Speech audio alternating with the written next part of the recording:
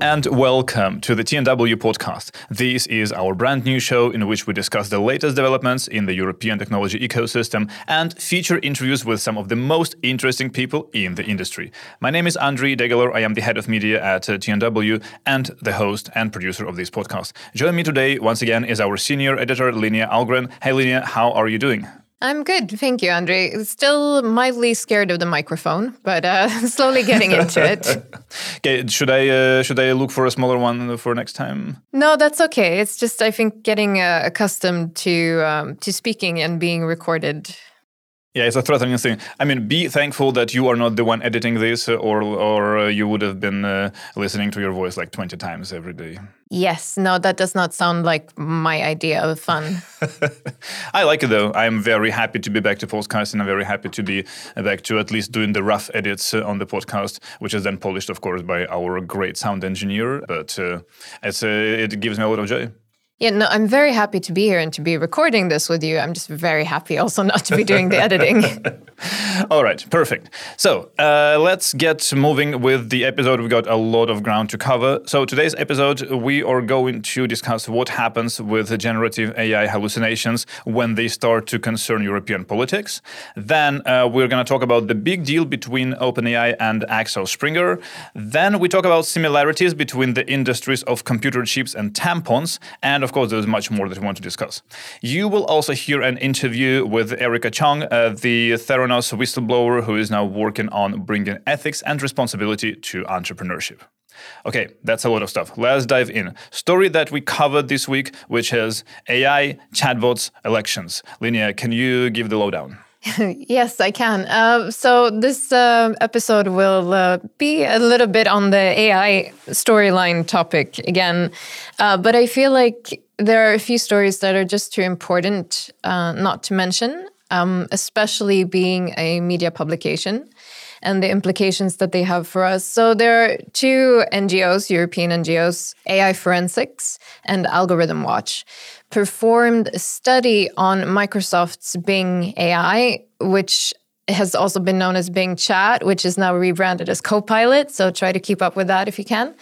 But they found that when they prompted Bing AI, as it was called at the time, in October 2023, about elections taking place in Germany, state elections taking place in Germany and in Switzerland, 1 out of 3 responses were inaccurate as it related to information about politicians, about polling results, and questions, for example, who should I vote for if I care about this particular question about the environment, say. So rather than acknowledging in certain instances that Bing could not provide the answer, it simply made up a response, meaning that it hallucinated a response to that it did not have access to. But then it actually attributed this response to actual news sources, which is obviously something that could erode trust in media sources over time. Furthermore, what it did is it made up scandalous behavior of certain politicians or said that they were involved in corruptions, whereas those allegations never occurred, etc. So it's not sort of benign little misrepresentations. No, it's not. I mean, the fear, obviously, with generative AI has been that there will be malicious intent from people or organizations trying to spread misinformation, which we see now particularly in Bangladesh, which are coming to elections in January. We see a lot of deepfakes being spread even by government-controlled news sources for very little budget. And so this has been the concern, but providing false information from what I would say is a very human trait. Like, oh, wait, I don't know the answer to that. Let me just wing it, sort of, right? We were joking before we started the recording that maybe AGI is actually hiding itself. It's already there. It's just hiding behind this benign chatbot. I think that's a very human quality. Like when someone asks you a question and your instinct is not to admit that you don't know. And so you come up with this. Yeah, I mean, we've all been in school. We've all done that at some point. Yeah, exactly. So Microsoft says that it is trying to work on this, but when they reprompted Bing just recently, they still found the same issues. So obviously with 2024 being a major election year, and I would say quite pivotal in terms of democracy and how this new technology will be used in the electoral process, we have the US, we have the EU, Taiwan, Russia, but yeah, we might be able to disregard what kind of impact that will have on the results anyway. But it is something that I think we should all, to bring a little bit of seriousness to it, I think it's something that we should all be aware of. Microsoft says that people should exercise best judgment when engaging with Copilot, as it is now known. But I am interested to see just how far they will take the responsibility for this.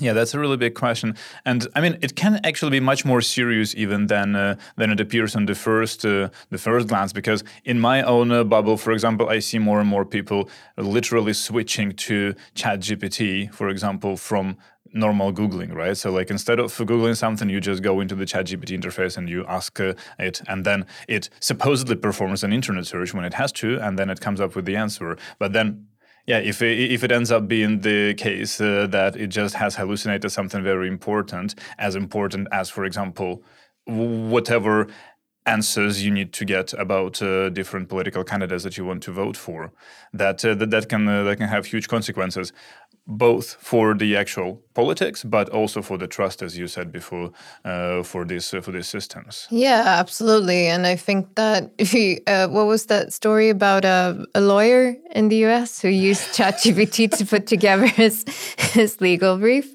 And I think we might think that it's a natural thing to source check, even when we're asking a chatbot or a large language model about things. But we will be using them to gain efficiency. Yeah, exactly. And so if we're using a tool to gain efficiency, we're not going to sit and double check everything and, yes, exercise best judgment. But that we can do when we already have some form of information about something and some basic knowledge. And I think people will, as you say, be using it more and more instead of search. And then, even when you then see the sources and they are reputable sources in terms of media outlets, and you rely on them to provide you with the correct information, but they're being misquoted by the AI, then that's a real issue. Yeah, I mean, that's the thing, like using the best judgment. What does it even mean? Like in many cases, the reason you're asking certain questions from the generative AI engine is because you either don't have time, or you, for example, don't speak the language very well, or you just don't know where to look, or you just lack the basic knowledge, as you said, of something. This is why you're asking. So you cannot actually double check. This is when you come to that sort of situation, then you either trust the AI or you do not. And if you do not, then what can you do? Yeah, and I think it's important again to note that it was 1/3 out of the prompts. That's way, way, way too much.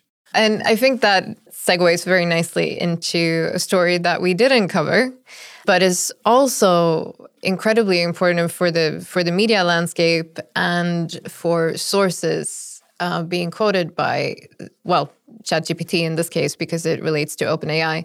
And in a first, I would say it's a global first for this kind of deal. So Axel Springer, which is a huge German publishing group, which owns Business Insider, and Bild, which is a German entity, and Politico as well.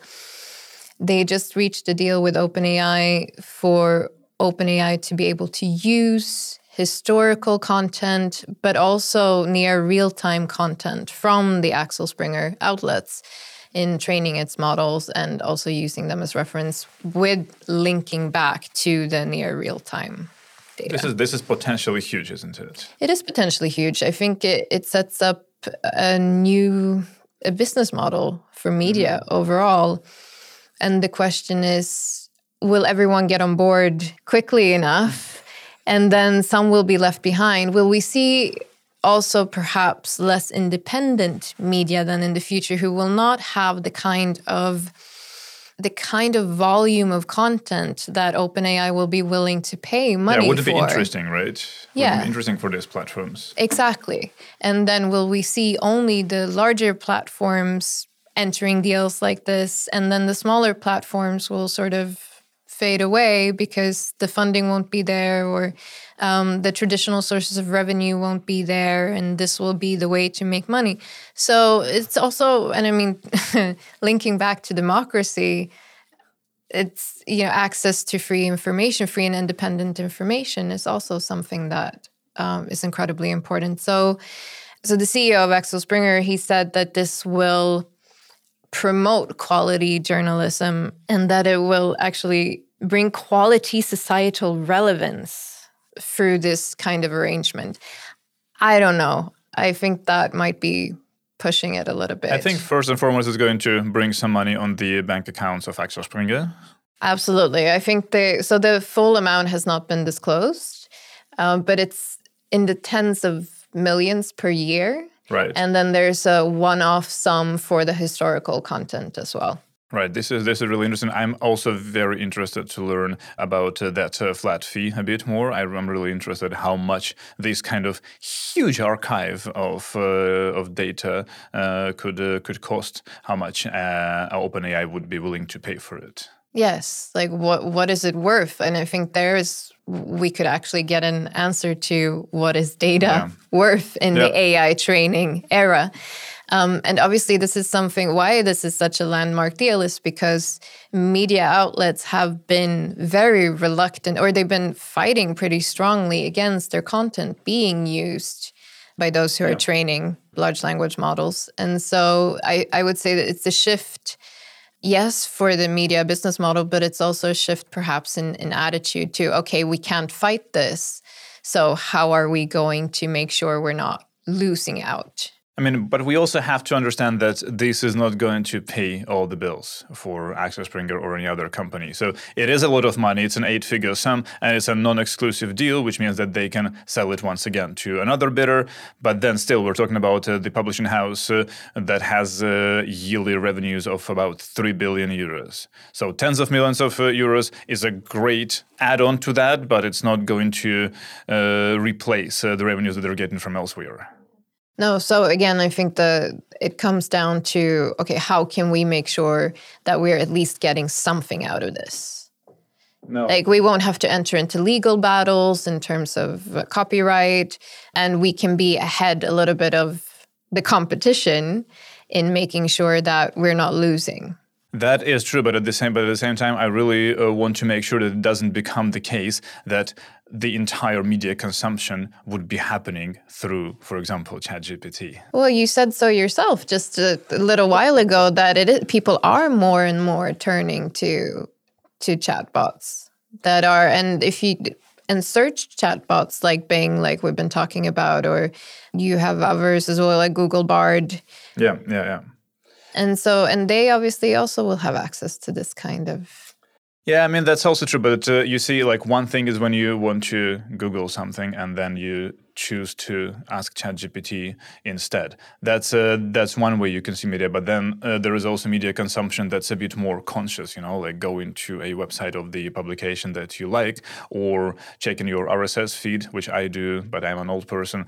Still, like, is that going to be replaced by ChatGPT? That's another question. And if that's the case, then I'm a little bit worried about our future, Linnea. Well, and then we also have the question of...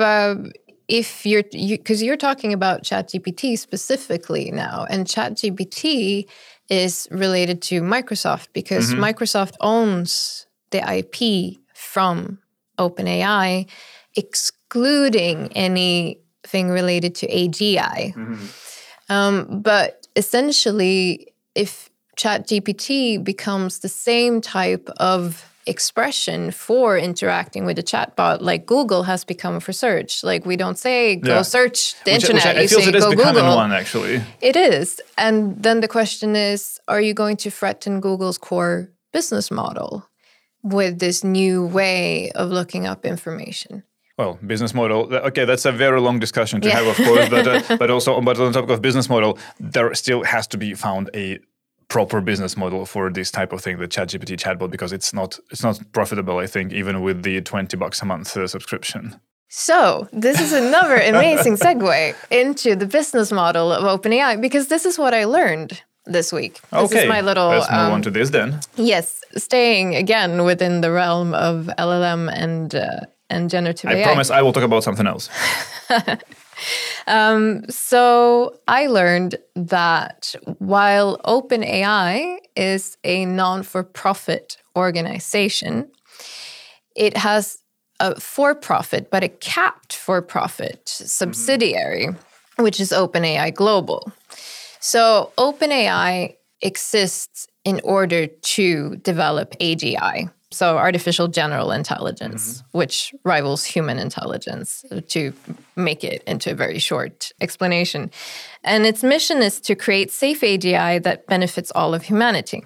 But of course, donations alone will not cut it. And so they had to bring on investors, such as Microsoft, and they set up the subsidiary that will allow for the earliest investors, such as Microsoft and Thrive Capital, it will allow for 100 times return on investment. That's a hell of a cap. Yeah. But the reasoning is that the benefit or the potential of actually developing AGI will be so huge that it will go beyond this kind of profit and return. So Microsoft actually has no equity at all in OpenAI.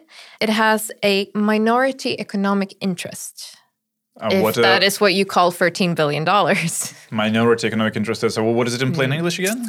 So it basically means that Microsoft does not own any part of OpenAI, but it is invested. And this is something that the wording for this was actually changed, and this is where the European angle comes in. So they actually changed the wording of this on their website after the UK launched a probe into the ownership structure between Microsoft and OpenAI, so the competition watchdog. But what I actually find most interesting is that OpenAI says that its for-profit arm exists only to advance the non-profit arm's AGI mission, and that takes precedence over any obligation to make a profit. And this is stated very, very clearly on their website, in a purple square on their website, clearly warning investors that it's a high-risk investment situation, and specifically that their mission takes precedence over any obligation to make a profit as a company. All right, thanks so much. We'll move to my own thing, which has nothing to do with AI. Absolutely nothing. So in what I have learned over this past week, I'm going to cheat a tiny little bit because I actually first learned this a couple of months ago, but then I had totally forgotten. And then I remembered about it again when I listened to one of our interviews from last week. We released a conversation with Valentina Milanova from Day, and she knows a lot about period products, and particularly about tampons. So one of the things that she told me, and that was back at the Tech Barbecue conference in September in Copenhagen, she told me that the majority of the world's tampons turn out to be produced on the machines manufactured by one Swiss company that's called Rugly. And over the years, the company has apparently created a near monopoly situation on the market. And that actually really reminded me of the lithography machines of the chips industry, where the Dutch giant ASML controls a share of 80%. So there is no particular conclusion here, but definitely an interesting fact, and definitely a market that's ripe for disruption when it's sort of near monopolized by one machine manufacturer. And by the way, if you didn't hear the interview with Valentina Milanova, check it out on our podcast feed. It's in the previous bonus episode that is focused on femtech. Now, moving to today's featured interview. It is with Erika Cheung, whom you might remember as the whistleblower in the Theranos case in the US. But these days, she is leveraging this unique experience that she's got to improve the situation with ethics in entrepreneurship.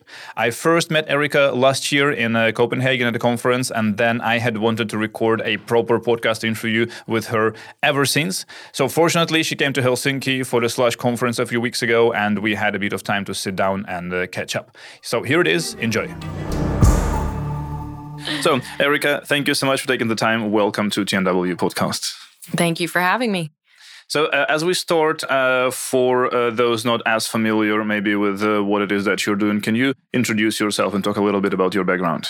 So my name is Erika Cheung. I'm currently the Executive Director of Ethics and Entrepreneurship, which is a nonprofit where we are on a mission to embed ethical questioning culture and systems in startups and startup ecosystems. And so my background is effectively, I started my career as a scientist. I was immunochemist at the company called Theranos. And effectively, I ended up being one of the key whistleblowers in that company. And that kind of informed a lot of my interactions working with startups and working in startups, of being embroiled in this major scandal that happened in the Silicon Valley. I also launched a tech accelerator as part of the founding team for a tech accelerator in Hong Kong, where we did early stage tech investments across Asia.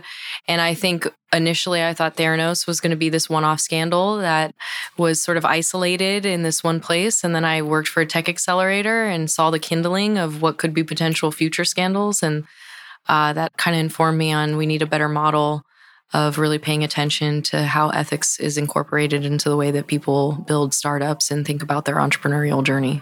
Right.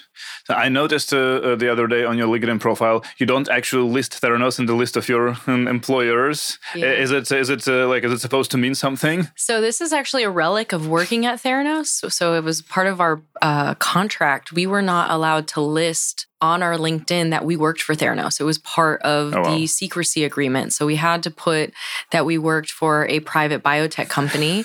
And if we put that we worked at Theranos in our job description, that competitors could have potentially figured out what we were working on and that we would get in trouble.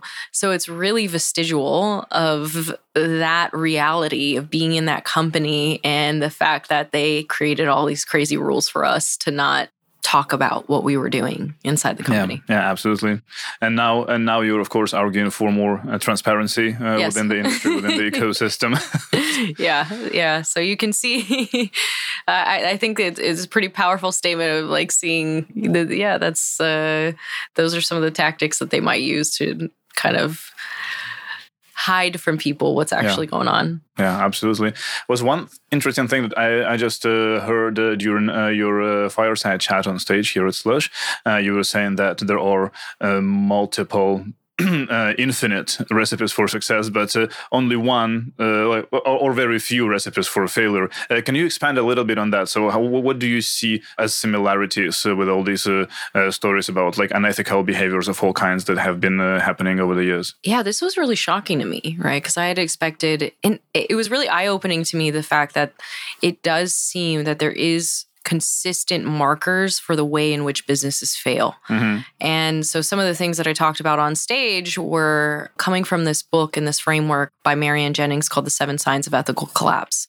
And effectively what Marianne Jennings had done, which was really smart, back in 2001, she had dissected a lot of these different fraud scandals that had happened before and tried to synthesize down what seemed to be some of the organizational factors that led to these big business collapses.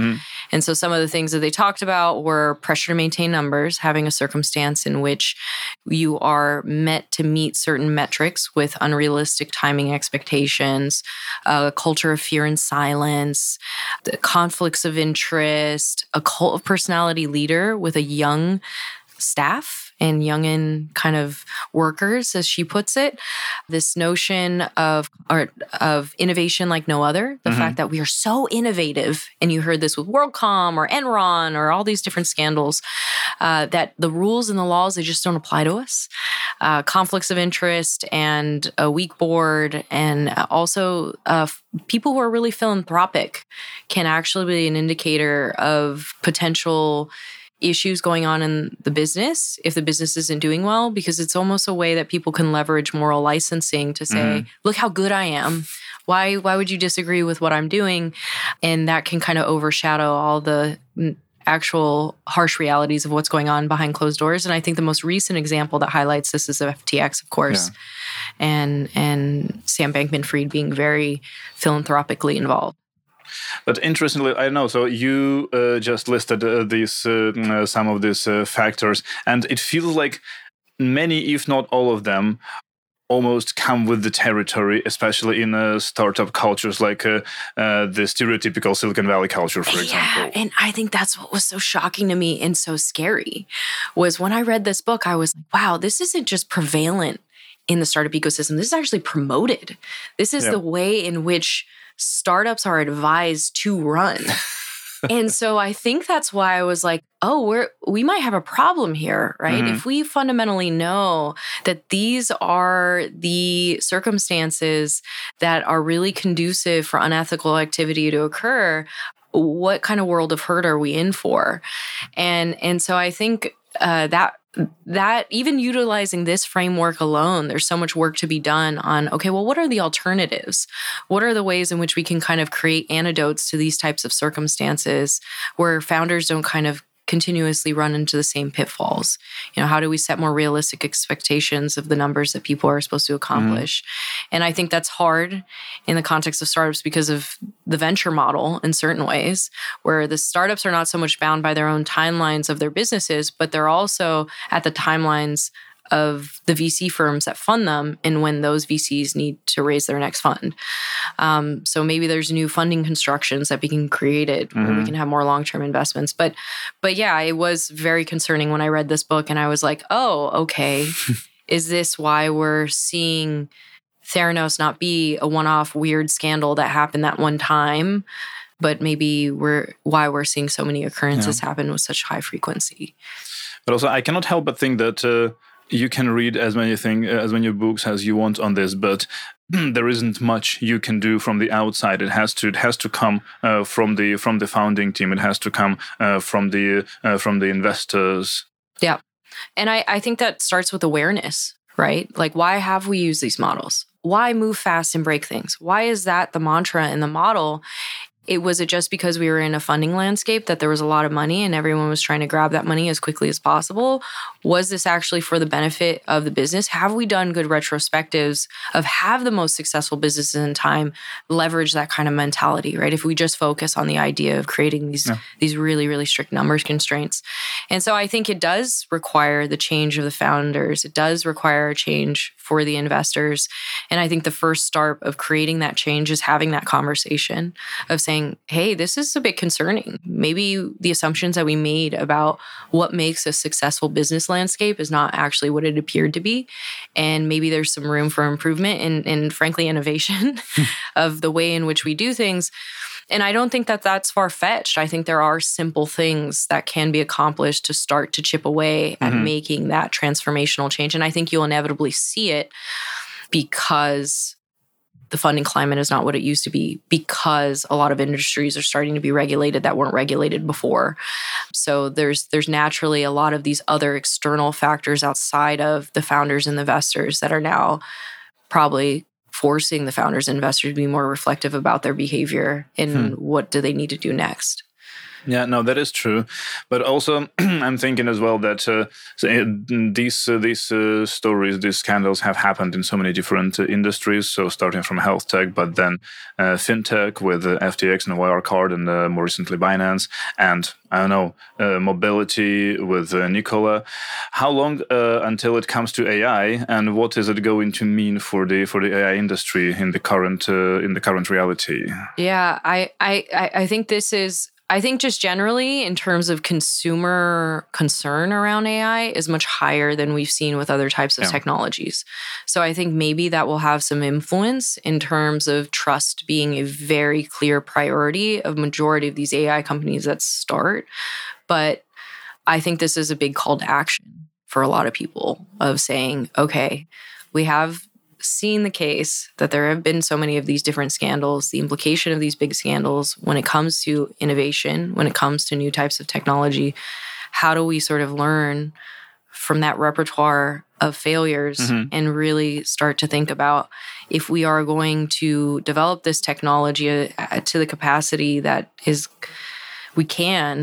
we have to really mitigate these scandals from happening. So how do we put in those safeguards? What does that look like? How do maybe different stakeholders from academia, from the business sector, from the regulatory environment, the policy environment kind of come together and really think critically about, okay, how can we work together to ensure that we don't have these major existential threats that happen. And if they do happen, do we have good mitigation strategies to blockade them from spreading too fast and too far outside of the places that they started? Yeah.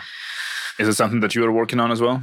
Yeah, we've been talking about, so I've been working in very specific fields, but I've been working with the DCI network out at Harvard, and we've been working on creating better blueprints of trust for consumer health products in AI, because I think with consumers engaging, even with something like large language models, it presents all of these potential complications around, are they getting accurate information? Do they have literacy around how these models work? How are we creating business models about what we charge them for versus what we don't charge them for? So that is something we're actively working on with the DCI network at Harvard. Right. Yeah, I mean, with AI, it's generally, in most cases, generative AI models for a consumer are black boxes, aren't they? So how do you work around that? Because this is not going to change, not that I can see it changing, really. Yeah, I mean, there are different safeguards you can put, like who's responsible when something goes wrong? What are the vetting measures for the production? Just like you go to the App Store and you know who's developed it, and that gives some accountability there. And then they can put other specs of was the possibility of the data sets that they use. Are there certain methodologies or standards that you could say, did this debias, did it not debias? So there are certain things that you can do to ensure that it doesn't get too out of hand. It's out of the box. AI is out of the box. There's no denial about that. It's here to stay. It's going to be leveraged in a lot of different ways. Like with any new innovation, whether it was cars, whether it was airplanes, it's always about, we have this innovation, how do we increase and advance safety? And I think that is the new phase that we really need to pay attention to and really kind of need all hands on deck to say, this has huge implications in a lot of different facets and a lot of different realms. How do we all band together to say that we're all going to come to at least some sort of probably series of collective agreements around how do we advance safety in this space? And I've been mostly focused on the consumer healthcare space, but there are lots of other areas and arenas that I think it's important. Basically anything that is regulated usually and has some interface with public interest. And of course, I understand that your work in a big part is in the US, but at the same time, to come closer to our European focus and to this event, for example, that we are at right now, do you see what's happening in Europe in this direction? Where do you see Europe's role? Is it going better? Is it going worse? Is it going the same? What's the difference? I think it's an active conversation in Europe. I mean, in terms of the regulatory landscape and the forefronts of, one of the big concerns with AI is around privacy. And Europe has really was at the forefront of taking that conversation seriously and really trying to implement active measures in order to give stronger guidance to companies on how do you effectively safeguard privacy, how do you deal with issues of consent and data management and data processing, and how do you broker that? So I think that there is a lot of advanced conversations happening in Europe that is likely going to set the tone in many ways for the rest of the world, because it is such a big market and because there are so many regulations coming out of here that inevitably companies probably in other markets are more likely to adhere to the standards in Europe, because it just is too complicated to develop too many different pipelines of products. So I think there should be a lot of interest of what's going on here. I think there's a lot of opportunities for people to get involved on not only setting the tone of how tech is developed in Europe and what are the standards for things like privacy here, but that could ultimately lead to radical change in other parts of the world, because they want Europeans to be customers of their products as well. Yeah, but then on the other hand, you keep hearing voices from the industry saying that this regulation is slowing everyone down, and it means that Europe will never become a major player in this ecosystem, in this industry, and we are behind China, and we are behind the US, and so on and so forth. Yeah, and maybe that's the case, but we had a lot of companies that I think in this space, because there's so much distrust that's happening. So much so that the more people interact with AI, the more distrustful that they become of it, that moving slower might not be the worst option. And hopefully we don't have the case that the people who are moving super fast end up having these different implosions. But sometimes the things that we perceive as being disadvantages are not always those disadvantages. And I think it's always figuring out, how do you understand the landscape that you're in and innovate on top of that to sort of create the gold standard. And people really want trusted products. They want to make sure that they're taken care of. Yeah. They're not going to be taken advantage, that they're not propagating a surveillance state that's going to be out of their hand. So I think those are some considerations and really good value propositions that I'd hope to see the next generation of entrepreneurs really say, like, I want to build that kind of company. Mm-hmm. No, absolutely. And another thing I wanted to mention as well in this conversation is something that we discussed more than a year ago when we first met. We discussed the question of whistleblowers and their well-being in general, and the outcomes for whistleblowers, who are an integral element for this entire ethics in entrepreneurship movement. Yeah. So is it something that you're still thinking about working on? What's going on in that direction? I do a lot of advocacy for whistleblowers. One of the big organizations I work with is the Signals Network, and we develop the Tech Worker Handbook. So for people who happen to find themselves in a circumstance that they might need to blow the whistle, what does the legal and the regulatory landscape look like? What does the personal costs look like? What do the legal costs look like? And it kind of lays that out for people to help them make the decisions, in addition to having a support network of people who can help you with everything from getting access to a lawyer to needing to find a new job to having safe housing. So it's a great organization. I'm also part of a lot of whistleblower events. Mm-hmm. So I am frequently seen at National Whistleblower Day over in DC, where they have a summit where a bunch of whistleblowers get together and talk about different policies on that front. How big a community is it? It is a small and very eccentric community. It's both big and small. So whistleblowing is quite common, right? It's quite common, but also very unique. So it's an interesting group of people. I'm very, I don't know if proud is the right word, but it's a collective of people that was probably the biggest silver lining to be a part of. So people are coming from government, they're coming from industry, they're coming from nonprofits, and they all have these unique stories, these unique backgrounds. And it's just so fascinating to see these little Davids against these massive Goliath organizations that ultimately are trying to do the right thing. I will say that the whistleblower is incredibly hard. It may be more celebrated now, and it's, at least in the public eye, something that's seen as a good channel for accountability and ensuring that organizations are held accountable for the things that they have done. But the actual personal journey is quite hard. So it's nice to have these different collective organizations, because the peer-to-peer support, I know in my own journey, was immensely helpful. And it seems with the other people I talked to there, very helpful as well. Yeah, and I just realized that we know about very few stories of whistleblowers that are more media, have been more celebrated in media, have been covered more, but there must be so much more than that. There's so many more, and many of them you don't hear of, and they don't want to be heard of, right? Because majority of them lose their careers. They end up being pushed out of the industries that they're a part of. It's actually often something that you want to keep quiet. It's not something that you want to really pronounce. I think for the ones who end up in the media, like in my case, I was an anonymous whistleblower for the largest amount of time, but then I ended up getting deposed and my name went in the public record, and it was a bit of a complicated saga. So I didn't really have a choice in the matter. But there are many more stories that go unheard, and there are many more stories that frankly do not have justice served, I'd say. So it's not always a happy end. No. Actually, many of them are not happy endings.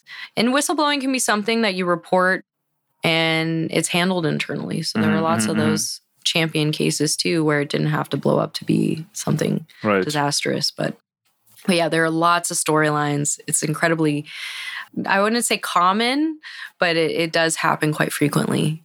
Right. And I also noticed that you are now working on a fraud examiner degree, if I'm not mistaken. Yeah. What is it? So there's the American Certified Fraud Examiners Association, and it's a certification. It is a combination of law, accounting, fraud prevention strategies, and investigations. And I think a lot of fraud examiners are tending to deal with public companies. There's a very strict set of tools that people develop in order to examine what's happening in the public markets, some of the private markets. But I think in the venture space, it's this whole new fundraising model in addition to a new type of organizational model that I think in terms of developing interesting fraud prevention strategies in addition to investigative tools, that there's a lot of opportunity there and that people aren't really in the space of both fraud and startups, right? That's fairly new. That's fairly new. No, that's true. So I wanted to get more insight on what that looks like. And so that was a big initiator.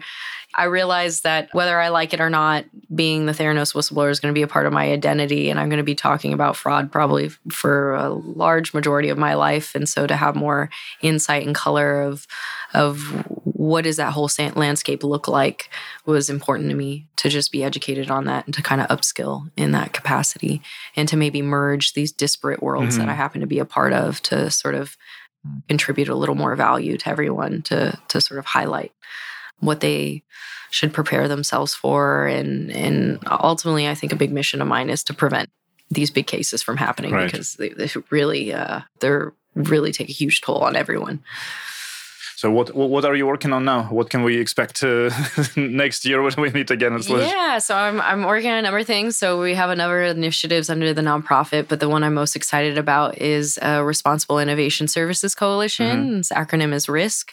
And effectively, we are developing a way in which we are making it easier and more accessible for people to understand if they want to engage in responsible innovation. What does that specifically mean for their organization and for their profession? So we've developed an assessment tool to help people figure out what does responsible innovation mean for their organization? What does it mean for their leadership, their governance structure, their organizational design, their product pipelines? And then we liaison them with either an expert network of consultants that they can hire or trainings that they can upskill people who are in their organization in order to get more versed on some of these topics. So we'll be launching that next year. And I'm really excited. We're partnering up with a number of different consultancy agencies, both in the UK and across the US. And so look out for that. Great. That's quite interesting. Yeah. Erika, thank you so much for this conversation and good luck with everything you're doing. Thank you. Thank you so much for having me.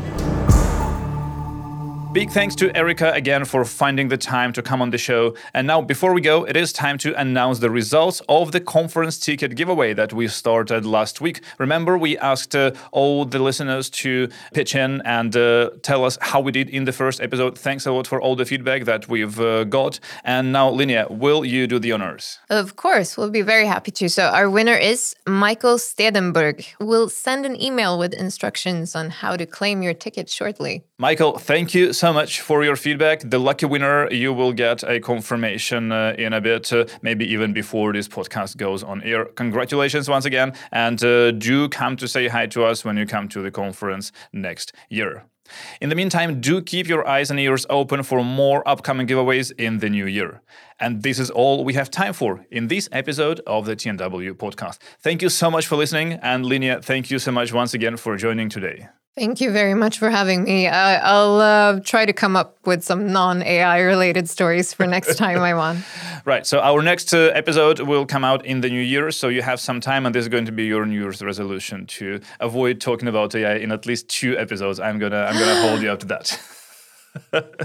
Now, if you liked this podcast, please do help us spread the word. Tell a friend or colleague about the show and follow our updates on social media. Just search for The Next Web and you will find us everywhere.